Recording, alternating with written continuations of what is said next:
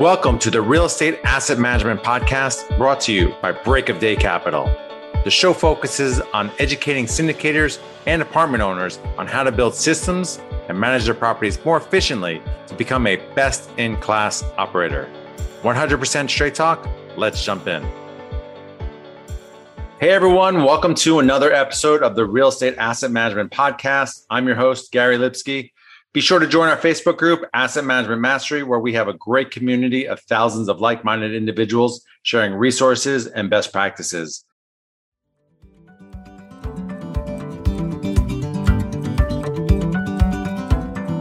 Choosing the right insurance coverage for multifamily properties isn't that complicated if you know who to talk to. At the Garzella Group, we're uniquely qualified to help you navigate the range of policy choices you have, and we're committed to saving you 30% in the process.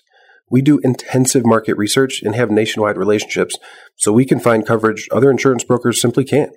We should talk. Go to quotenow.biz and we'll start the conversation.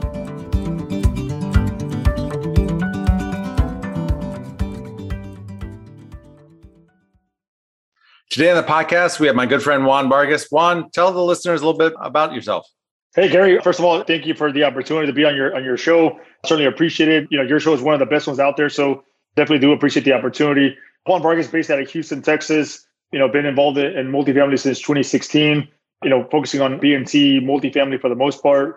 Although we're looking at some of the newer product here lately, but focusing on the markets in Texas, specifically Houston and Austin.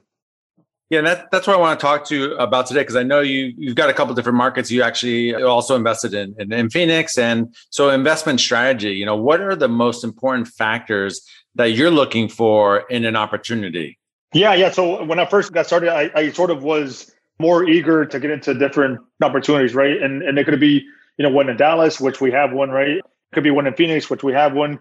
And so you're kind of spread out a little bit, right? And, it's good because you're buying a deal. But then if you're thinking it from a long-term standpoint, it's always best to have them a little bit more centered, a little bit more together. And so sort of has shifted the focus to doing so, and, been focusing on Houston and Austin. Austin is only a couple hour drive. So just focusing on those two markets, as I mentioned, B and C multifamily, really trying to push away from the C product, sticking with B and some of the A-class deals as well, call it 2010 and newer. And, a lot of those, although they're newer, they're still like value add opportunities, right? From an interior standpoint, you can renovate those properties and be up to date with some of the brand new construction deals. But yeah, looking for those type of opportunities, try to stick with 150 units and above, and, deals where we can really improve, year one, year two, NOI, and as a result have a higher cap rate by year two, Nice. And so how much, on a percentage wise of NOI, what are you trying to push on the first year? Is it, 5%, 10%? Is there a certain number that you're looking to achieve? Yeah, there's not really a certain number because every deal is different, right? And some are going to be more, there's going to be more opportunity for someone than others. But certainly, say we're buying a deal at a 4 cap at the end of year one, ideally, you'd like to increase it, 50 basis points, right? You're at 4.5, right? And by year two, at 5, right? And the market stays the same or even compresses further. I mean, you have a deal that's performing at a 5 cap and, you could sell it at 3.5 or something like that, right? So, that's a general rule of thumb that we use. I mean, we always want to have the outside. And generally, that's going to be through value add opportunities. Some of the newer deals that we're looking at are newer construction, like literally like 2020, 2021, or deals that are still in lease up. And so there's still opportunity because of, what's going on with the rental market, right? Rent growth has been, crazy to say the least. And so you could buy one of these deals and there's very minimal work that needs to be done, if any, right? And so you're naturally just taking advantage of the market and really pushing on that. So yeah, you'll get a good buy, you'll see it, year one, year two, and how it stabilizes and where you're at that point. So you mentioned you're focused on Houston and Austin, two very hot markets, two very different markets. And it's funny. So, I've invested in Phoenix and I hear people, say, oh, that's overheated. And then when I look at Austin and people talk about overheated, I'm like, well, that doesn't look that bad, where I could buy A class for 200 a door, under 200 a door, where I'm getting C class in Phoenix. What's your thesis on those two markets and not DFW? Yeah. Well, we do own a deal in DFW, and I really like DFW, but the challenge with DFW is sort of like Austin, and I'll tell you why we want to be in Austin, and we already are in Austin, but why we want to continue to be in Austin. Well, DFW is a little bit different, right? I think it's a large market, first of all, right? I think that, this is only my assumptions. This is not like data that's out there or anything. My assumptions are that, it's a market where, there's a lot of capital going into that market, chasing, risk adjusted returns, more for long-term, capital preservation, because everything there is like, 4 cap or lower.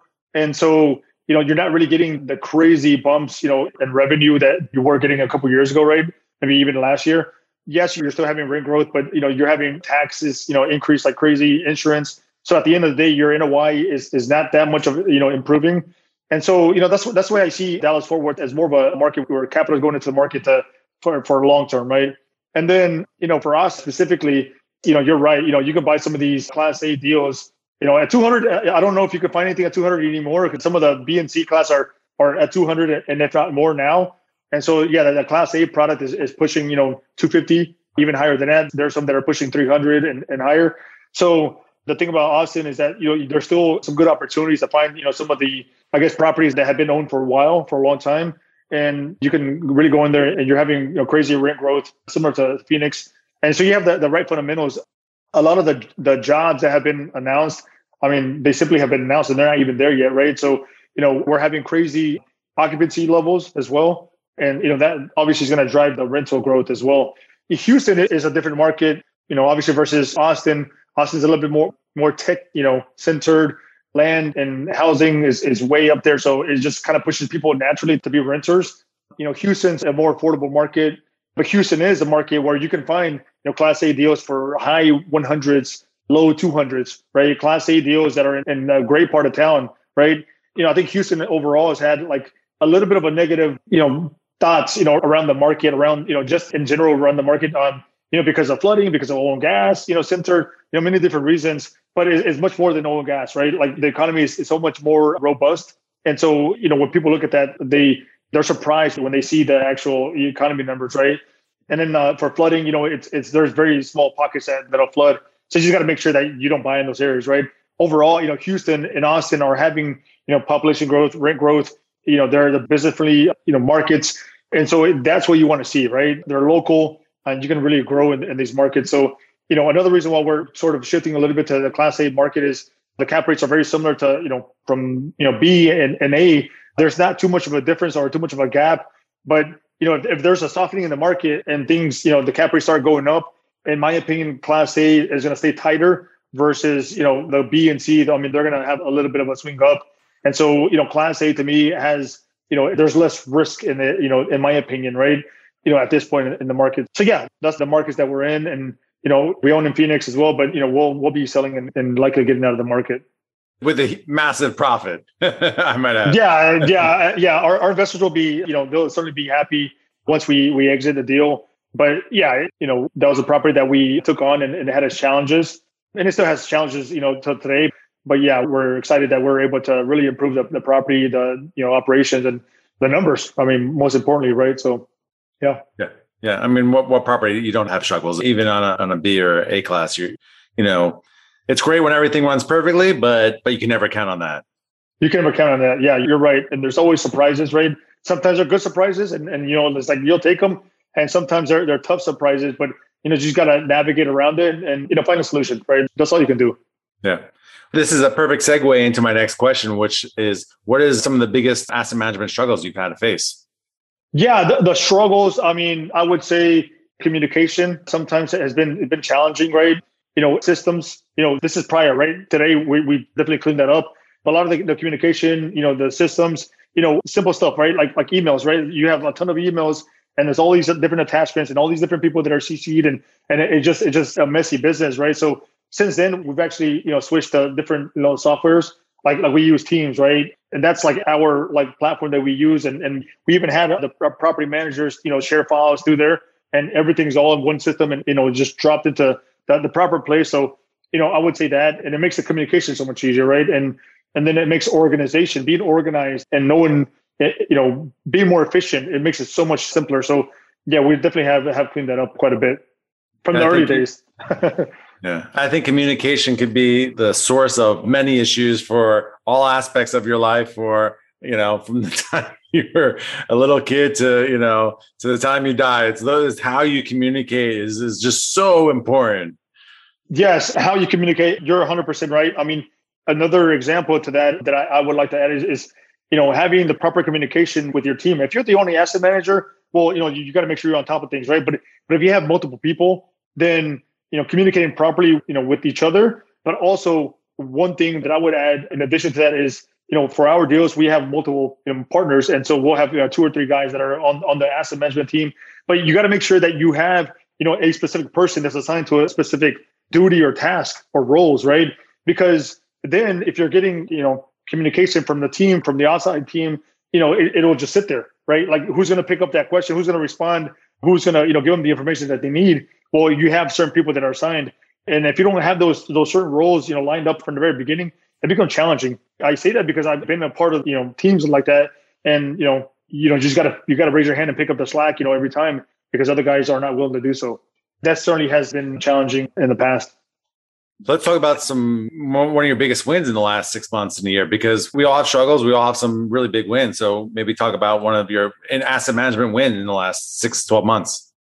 Yeah, it sort of ties into what I mentioned, having the systems in place, right? Really keeping track of your KPIs, right? At the beginning, we were keeping track, but we weren't keeping track of all the little details, right? How many leases we had, what was the traffic like all these details like that. We can really, stay ahead of the curve, right? If there's a couple months or a couple weeks that come up that are much lower, then you can already see that, things may change if you don't act upon it at that time, right? So I think it's important that you keep track of that, on a weekly basis. We always try to have our calls with our team, with our on-site team on Tuesdays, right? And so, what that does is, you talk about and you go over financials over the prior week, right? Which ended on Saturday. And so Monday they get the report, they're able to put together, and then Tuesday you have the call. So everything's still fresh, right? And you can really tackle, any obstacles that you see coming here soon, right? So I would say that, really keeping a close eye and keeping track of those numbers is very important. Excellent. Excellent. We like to ask this question of all of our guests as the last question. What is your asset management superpower? Oh, man. Yeah, I would say from a personality trait standpoint is communication. I would say from, a skill set is more on the construction side. You can have a construction manager, or you can, sort of have a construction guy on your asset management team. I sort of kind of, fit that role. But yeah, I would say, those two. Nice. Well, Juan, thank you so much for coming on the show and adding value on the subject of, what you look for in targeting your market and having really good communication within your team. Where can listeners find out more about what you do and about your company? Yeah, sure. They can reach out to me on social media, Facebook, Twitter, Instagram, LinkedIn, at the Juan Vargas. And then they can also reach out to me via email. Shoot me an email, juan@genwealthcapital.com. Be happy to, jump on a quick call and talk multifamily.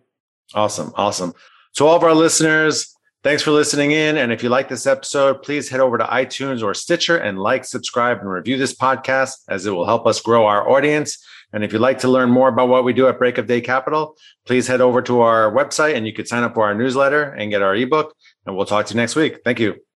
Hey, everyone. If you like what you hear on my podcast and want to learn more, check out my Amazon best-selling book, Best in Class: How to Manage Your Multifamily Asset, Avoid Mistakes, and Build Wealth Through Real Estate. And if you want to take your learning to a whole nother level, register for my asset management course, available on assetmanagementmastery.com. I'll share all the things that we do and many of our resources to help you become a best-in-class operator. Go to assetmanagementmastery.com and step up your game today.